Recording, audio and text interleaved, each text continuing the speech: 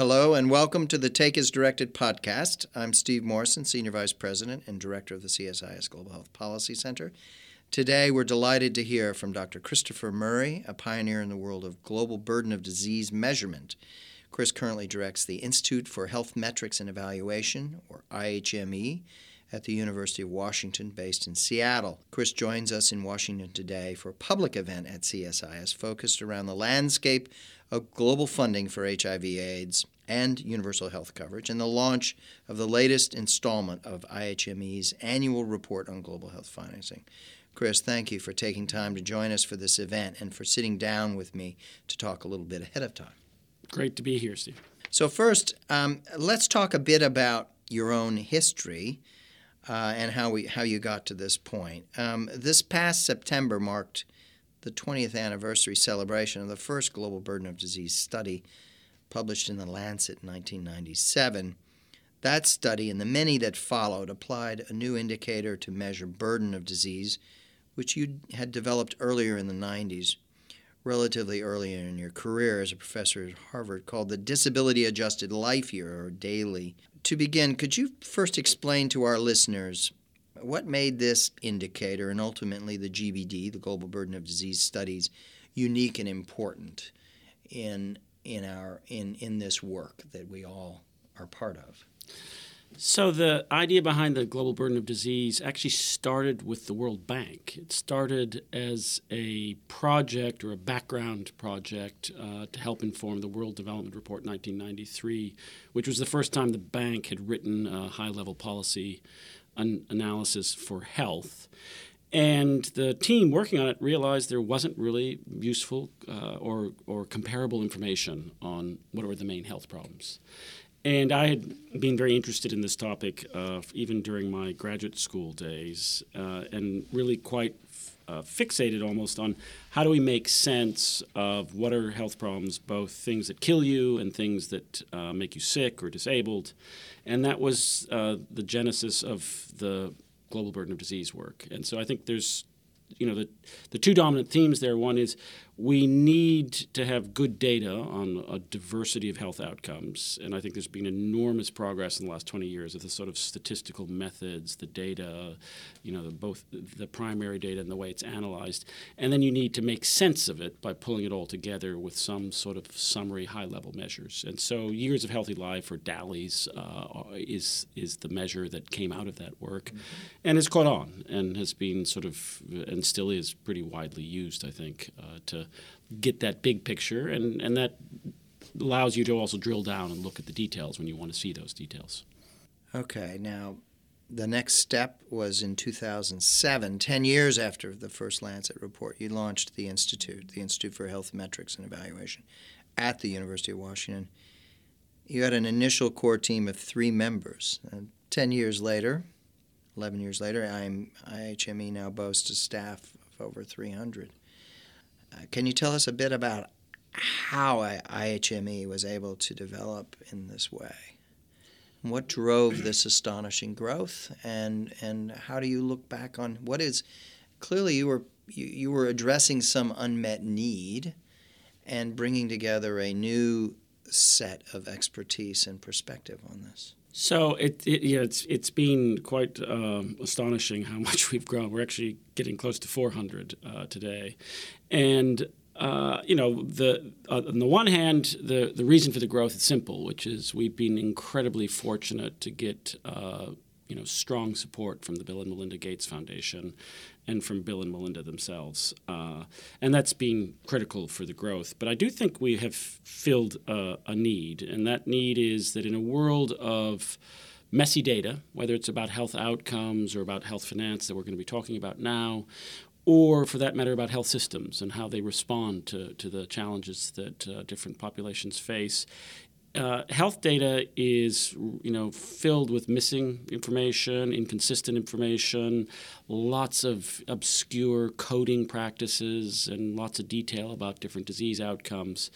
And I think we've, over the years, built up a sort of core competence in being able to make sense of this messy data and turn it into something that's useful. And then, we've benefited from the revolution of computational power, so that some of the things that you could only imagine doing statistically, sort of the Bayesian methods we use these days, are possible, and they weren't 20 years ago.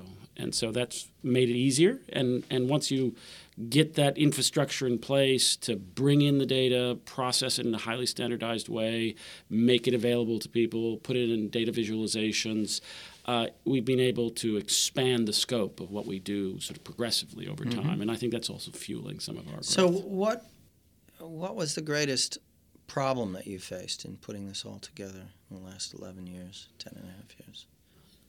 That's a great question. I think there, at the detailed level, there's just this huge array of technical problems and we've been very fortunate to recruit a lot of bright, dynamic people who are, pretty innovative and coming up with solutions for all these detailed technical issues. I think the biggest problem we've had to overcome is just to put these pieces together. The expertise on analyzing, processing, archiving properly data, the expertise on sort of statistical sophistication, and the expertise on making it available to people through data visualizations and publications. Because in each of those areas, there's great expertise out there in the world. There's lots of groups or individuals who do great work, and what we've done is sort of put that all together in a way that sort of works. But as you're pioneering this, you're going to break some eggs along the way, right? You're going to make assertions. You're going to develop new methods. You're going to stir a debate where the debate didn't exist before. So what have been the debates that have come out of this around methods and around because you've become such a major force in this, and you've done something that others had not done before? Yeah, I mean, pretty much every aspect of what we do stirs debate, and in many ways, particularly the scientific debate, is a great stimulus for improving what you do. And so we've, even going back to the beginning of the burden of disease work 20 plus years ago, there's the debate about do you even want to have coherent, comparable numbers, or do you just let countries report what they have? Do you want to have summary measures that may steer people's perception of priorities by the way they're constructed? And there's been a very rich debate. I think there's more than 500 articles now in the ethics and philosophical literature just about DALYs, as an example. Yes. And then when we come to the empirical part, there are debates in many areas that we touch on, whether it's child mortality or maternal mortality, and less debates on some of the things where we're the sole source right now for information. But it would take a lot of time to go through all the debates. And I think part of what we've been able to do around the GBD part of our work is build a very inclusive model of producing the analysis. So we provide the sort of computational engine at IHME, but the GBD has become this collaboration of 3,200 investigators in 145 countries, and we brought a lot of that debate into the process. And we've built up a set of rules about how we solve debates within our collaboration. And so, we've sort of progressively formalized how we embrace and encourage the scientific debate while trying to, insulate the analysis from country or global politics in the sense not of setting priorities, because we want to be responsive to what policymakers want, but trying to avoid political agendas changing the numbers. And so, I think that's been part of the interesting challenge here, which is how to build this model where we embrace the debates that are out there. Well, certainly from here in Washington, having the data available and updated and annualized in the financing study is terribly valuable for us, because what you're doing is you're painting a picture that clarifies and sharpens up the awareness of where the dollars are going, what the returns are, what the burden looks like, what's the evolution. Let's talk about the work that's coming forward. Today you're unveiling a very interesting analysis of both the HIV legacy and patterns as well as the universal health coverage. Let's talk first about the HIV/AIDS analysis, you've chosen something quite different, looking at a single disease across 188 countries over many years. So it's across time, it's across the full spectrum of countries in a single disease. So that's low prevalence, extremely high prevalence, it's wealthy countries, it's low-income countries. Tell us a bit about why, first of all, you did that, and then give us sort of the top-line conclusions or messages that come out of that, particularly with reference to low-income countries, which here at the Global Health Policy Center remains the major preoccupation. So I think what we're trying to achieve in our financing work, and this is an ongoing body of work. This is the 9th year that we've produced our financing global health analysis, is that we would like to progressively broaden the scope so that we started off looking at what the rich countries were spending on health in poorer countries. And we recognized that for many of the policy discussions, sort of the critical ones, are not, you can't look at the development assistance in isolation, because it's really about, graduation, right. It's about the transition as some countries get richer, it's about how do we handle changing priorities that are reflected in the SDGs, and you can't make sense of that if we can't also help people track what governments spend of their own money and what the private sector is spending. So our ambition, and this represents one step in that direction, is to track in the same granular way we have been development assistance for health, all the spend that's out there. And we took HIV as the first extension of this work. And so this analysis has the usual tracking of development assistance. It has our attempt to sort of sharpen and clean up this total spend by governments and by sorting through, what are the primary sources or not. And then it has this analysis around HIV. And, of course, HIV is very salient right now, given that we're at this sort of critical juncture in the epidemic where spend does appear to be going down on development assistance for health and has been for a few years. And so we really want to know how countries are responding to that. Yes, well, there's a couple of dramatic facts. I mean, you are able to document that the development assistance resources available for HIV declined almost 24% since 2012, reached a peak, I think, in 2013, or around $12 billion, now down to $9.1 billion. And the implications for low-income countries are pretty dramatic and pretty profound. Can you say a bit about that? Yeah, if you look at the total spend for HIV, it's staggering, right? Yeah. At the global level, it's half a trillion dollars, which is it's a big number. But of course, the 65% of that is actually in high income and upper middle income countries where there's much less burden from HIV, of course. And so when you drill down and look at these trends, the development assistance for health is dropping off. Total development assistance is flat, and the HIV amount is going down, and that's largely because maternal and newborn and child health is expanding. Mm-hmm. So we've had this sort of what I think of as the great crossover, because if you think about, not so long ago, everyone was looking to HIV as, well, why do they get all the funds and our area doesn't? And now that's no longer the case. We've had that switch. But what we're not seeing as the development assistance for health goes down, we're not seeing the gap being filled by government funds in low-income countries. Right. You are in the upper middle income. Mm-hmm.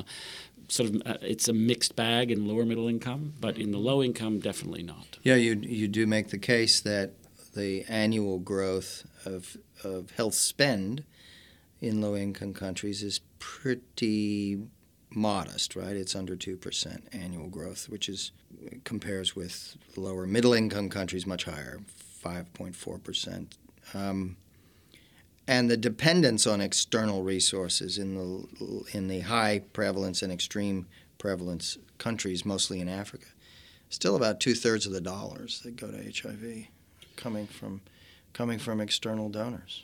And higher than that in a number of particularly poor countries with high prevalence. Take a country like Zambia, it's more like 85% is external. So very much so. And, if you look at the trend of government's own spend per capita, it's about 2%.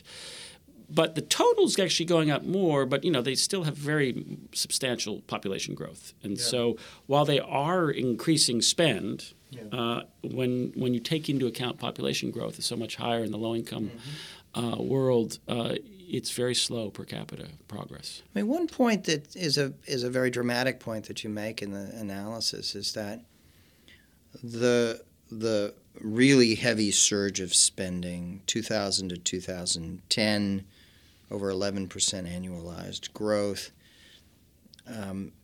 the surge in that spend was of donor dollars was concentrated in the areas where it was most needed, in high and extremely high prevalence states, and it actually mitigated the crisis that was growing at that time. That you can make the case that the mobilization that happened was one that mitigated a global pandemic crisis. Now the question is, are we setting ourselves up for a rebound in this next period when, as you point out, the decline is being felt in the development, the decline of the HIV investment. It's felt most powerfully in those countries that need it the most, and you have a demographics trend that is a pretty harrowing projection as well. And people are very nervous right now of what the risk and vulnerability of a rebound looks like. Would you say that, sort of embedded in your analysis is a kind of tacit argument that if we're not really careful, we're looking at a dramatic resurgence of a crisis? I think go so far to say that. Let's start with the first part of your comment, which is the scale up of funds for HIV and the dramatic reduction of death rates due to HIV is one of the great successes of collective action. It's true. It transcends even health. It's not just a global health success. It's really quite extraordinary that it happened and had such an impact. Now we're in this phase where the world has been quite successful at reducing the death rate from HIV, and there's all the things that are out still to address, and reaching the youth that have lower rates of ART coverage, and there's still an agenda there, but really quite successful. Not so successful at reducing incidence. There's been some decline that's related to the natural epidemic curve, but it's harder to know how much decline there is above and beyond that. Right. So we still have lots of new infections. People living now, fortunately, because of ART. So there's really no indication that that we can get by with less resources, and yet that's the reality we're facing in the fiscal front.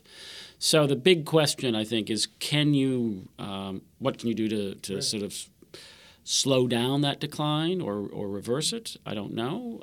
What can we do about understanding how to deliver treatment more efficiently, and is there something on the horizon to be more sort of proactive on prevention of new infections?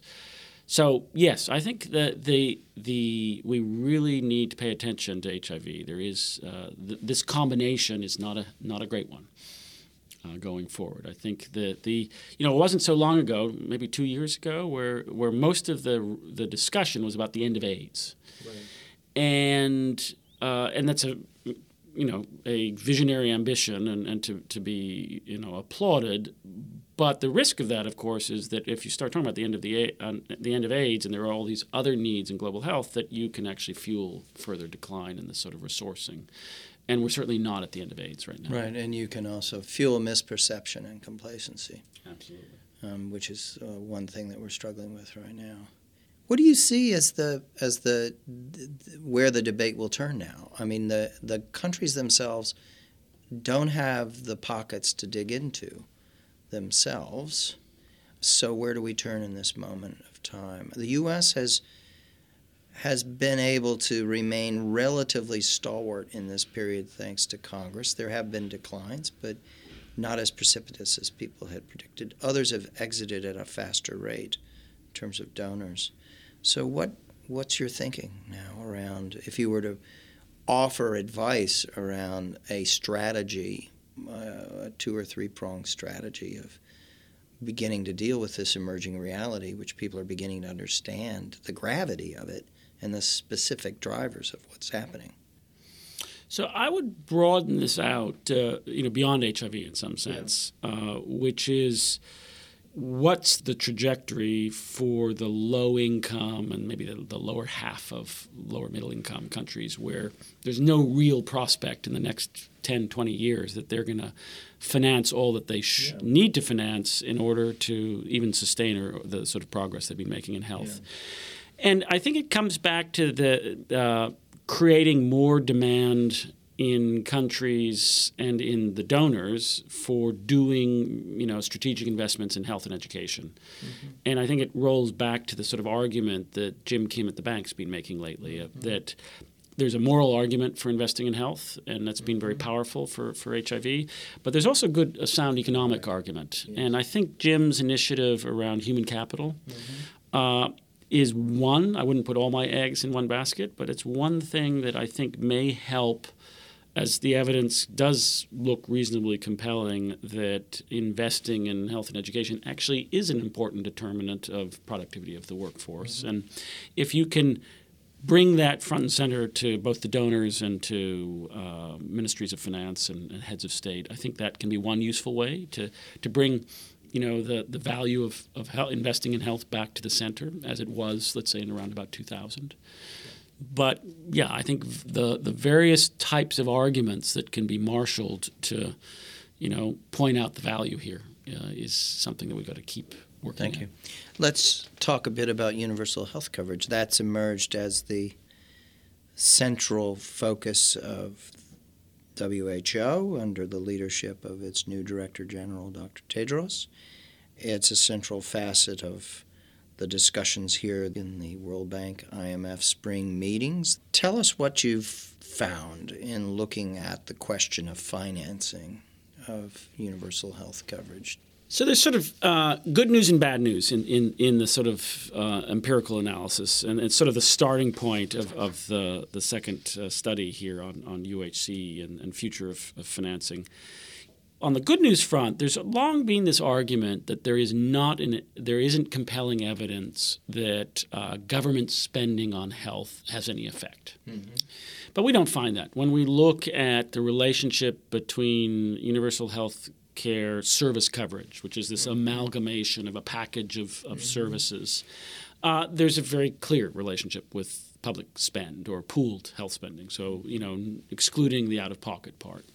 And so that's good news, because we find by focusing in on service coverage and sort of which are much more related to how the money is spent than some measure like life expectancy, you find a much clearer signal there that spending does matter.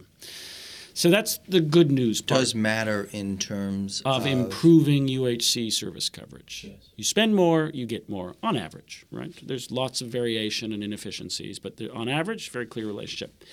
The issue there is, what economists call the elasticity. Namely, if I increase spending 10%, how much is my UHC service coverage going to increase? Well, it's 1.4%. Mm-hmm. Meaning, if you flip that around, if I want to increase UHC service coverage 10%, I have to increase spending by 71%. Right. So, and this is the sort of reality that we all know about health systems, which is that they're expensive to move up and expand the scope of services delivered. And, it's once you're through the sort of simple low-hanging fruit, the sort of vaccination of children, bed nets, even, treatment of TB, a few other things that are highly cost-effective, UHC, as a much broader encompassing construct, is rather pricey. Yeah. And so to expand UHC, we have to spend a lot more money. And then when you combine that with, a wide range of forecasts, and we use the sort of, state-of-the-art ensemble modeling type approaches to predict both what are the range of trajectories for GDP and what are the range of trajectories for development assistance, for government spend, for private spend, for pooled, private insurance. Put that all together and then translate that into improvements in UHC coverage. With all those relationships, we would expect an extra billion people by 2030 to get a UHC. Mm-hmm. but that's way short of the incredibly ambitious SDG agenda. If we take Dr. Tedros's agenda in his General Program of Work 13, the GPW 13, that he's framed as his strategy document, goes to the Assembly for approval in May, he wants to add $1 billion more with UHC in the 5 years of that document. And that means, from our analysis, we've got to sort of increase the pace by 2.5 to 3-fold, depending on how you count and all those sort of uncertainty intervals. So that's an ambitious goal to accelerate progress on UHC, and that's not going to happen through spending a whole lot more than what we're already forecasting. Right. So it really means the focus on that acceleration has to be looking across the experience of UHC and figuring out how you do it more efficiently. And it begs the question, where's this mysterious money going to come from? Well, this is a fairly staggering bill, right? It's a large bill, but I think that accelerated spend is...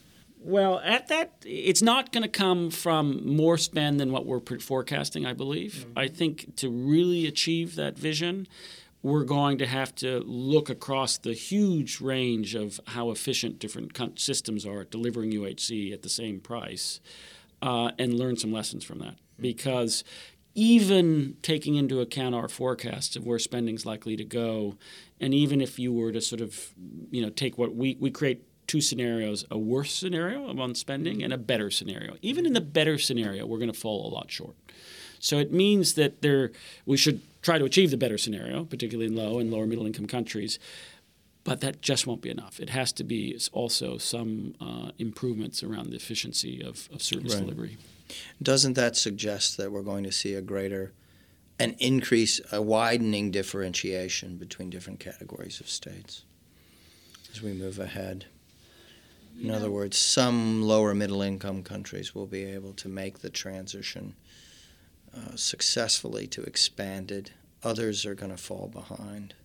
I think it's inevitable that in all the sort of visioning exercises of the future or quantitative, sort of scenario building, even going far beyond UHC, there is this phenomenon that we see of the sort of tail of the distribution where there's little evidence in the last 25 years of progress, and there's no particular reason to think that there's going to be, great acceleration in those certain countries. Yeah. Some of it's Francophone West Africa, some of it's Central Africa, handful of other countries, but it's remarkable how there will likely be, if you take World Bank income groups, given population growth and economic trajectories, probably still 1 billion people living in low-income countries or more at the end of the SDG era, with probably pretty poor health outcomes. Right. So we're looking at a more conspicuous and dramatic ghetto, in a way, of the lower-income populations. I think what this comes up in last year. I think when we had this discussion in the forum here about financing global health. I think there are this set of countries that have proven resilient to progress in some sense that are going to be increasingly the sort of biggest issues for the future, of both in terms of inequalities and in terms of just outcomes and in terms of people living in poverty. And I think it really needs a rethink about what the global community can do to help those particular places. Tell me, how do you think that the analysis, the scenarios you've developed, the projections that you're making, how do you think they're going to be received in the emerging debate about all of this? I don't know, because I think there's still a tremendous amount of – there is not yet a convergence or consensus on what is UHC. Mm-hmm. There's not a convergence or consensus about levels of UHC service coverage or financial risk protection. And, just slowly there's not even a clear consensus about, what is good practice or not from governments in terms of how much they finance of their own versus what they can get from donors. So there's a lot of, work to be done to even get to a shared, empirical understanding of what the past has looked like and therefore a basis for the future discussion. It reminds me a lot of where we were on descriptive epidemiology in 1990, right? That there's just very different numbers that people are talking about and using, and it matters because it's hard to have a coherent set of debates because there's just such lack of consensus on the current state. So it really needs what happened on the descriptive epi side, on the global burden of disease, and then other people's work as well, to forge a sort of more coherent understanding of where we are now, what have been the trends, and therefore set us up for a more constructive discussion. Where else do you think the best analysis is emerging right now, and in the effort to create some kind of common foundational understanding of UHC as you've described it? I think the main actors there are clear. It's the World Health Organization, and I think under Dr. Tedros' leadership, they're going to do more and more on UHC, and they're going to upgrade their analyses and efforts. And of course, the World Bank has been a central actor in some of the descriptive analyses. Most of the work on financial risk protection is coming out of the bank, and that. There's, those are the two main actors out there. And then as the Global Burden of Disease Collaboration has done more and more empirical work about health systems, the database that's been created on outcomes and financing has started to be used to measure UHC. So that's a third axis there. And then there's, quite a diverse and vibrant research community.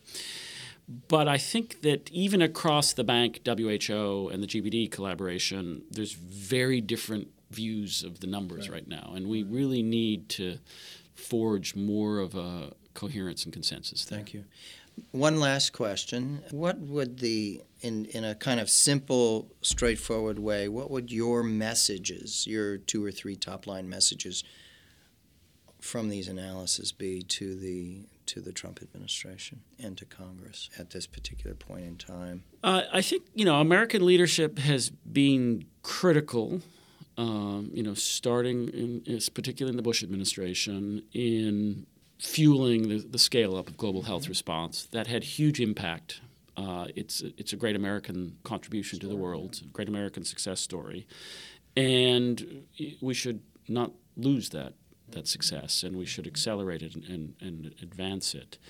And in the grand scheme of things, the amount of money that goes for global health through development assistance for health is actually pretty small, in terms of the global economy at whatever it is, $90 trillion. So I think that not losing sight of that we should build on our successes in global health, and that there are opportunities here. If you think about disaffection within this country from people who are sort of left out of progress, we have that phenomenon globally, and it's not going to go away. If anything, if you look at any of the scenarios or any of the quantitative forecasts, that phenomenon of a large and rapidly growing populations in settings that are very far from enjoying the fruits of sort of global progress is going to grow, and the needs U.S. leadership and response to try to help avoid that. We do face a continued problem that the Sustainable Development Goals themselves are not necessarily embraced or understood very well in Washington, and there's a certain skepticism. We also face the reality here that universal health coverage in our own deeply polarized domestic health debate gets caught in that swirl, and so trying to get people to think clearly and see the reality of the value of the Sustainable Development Goals and what it means to talk, as you say, get a common foundational understanding of UHC. It's a special challenge here in Washington in the United States, and more generally, to sort of push that. And I think this is very helpful. This should be very helpful, I would hope. I know lots of very thoughtful, smart people who are deeply skeptical about UHC because nobody will tell them what it is. And I think that's addressable. Right. I think you can, at the one hand, say that every country is going to define their benefits package and how they want to deliver it, private sector, public sector, all that diversity. But you can say that there's certain core services that pretty much everybody would agree that that a good health system should be delivering.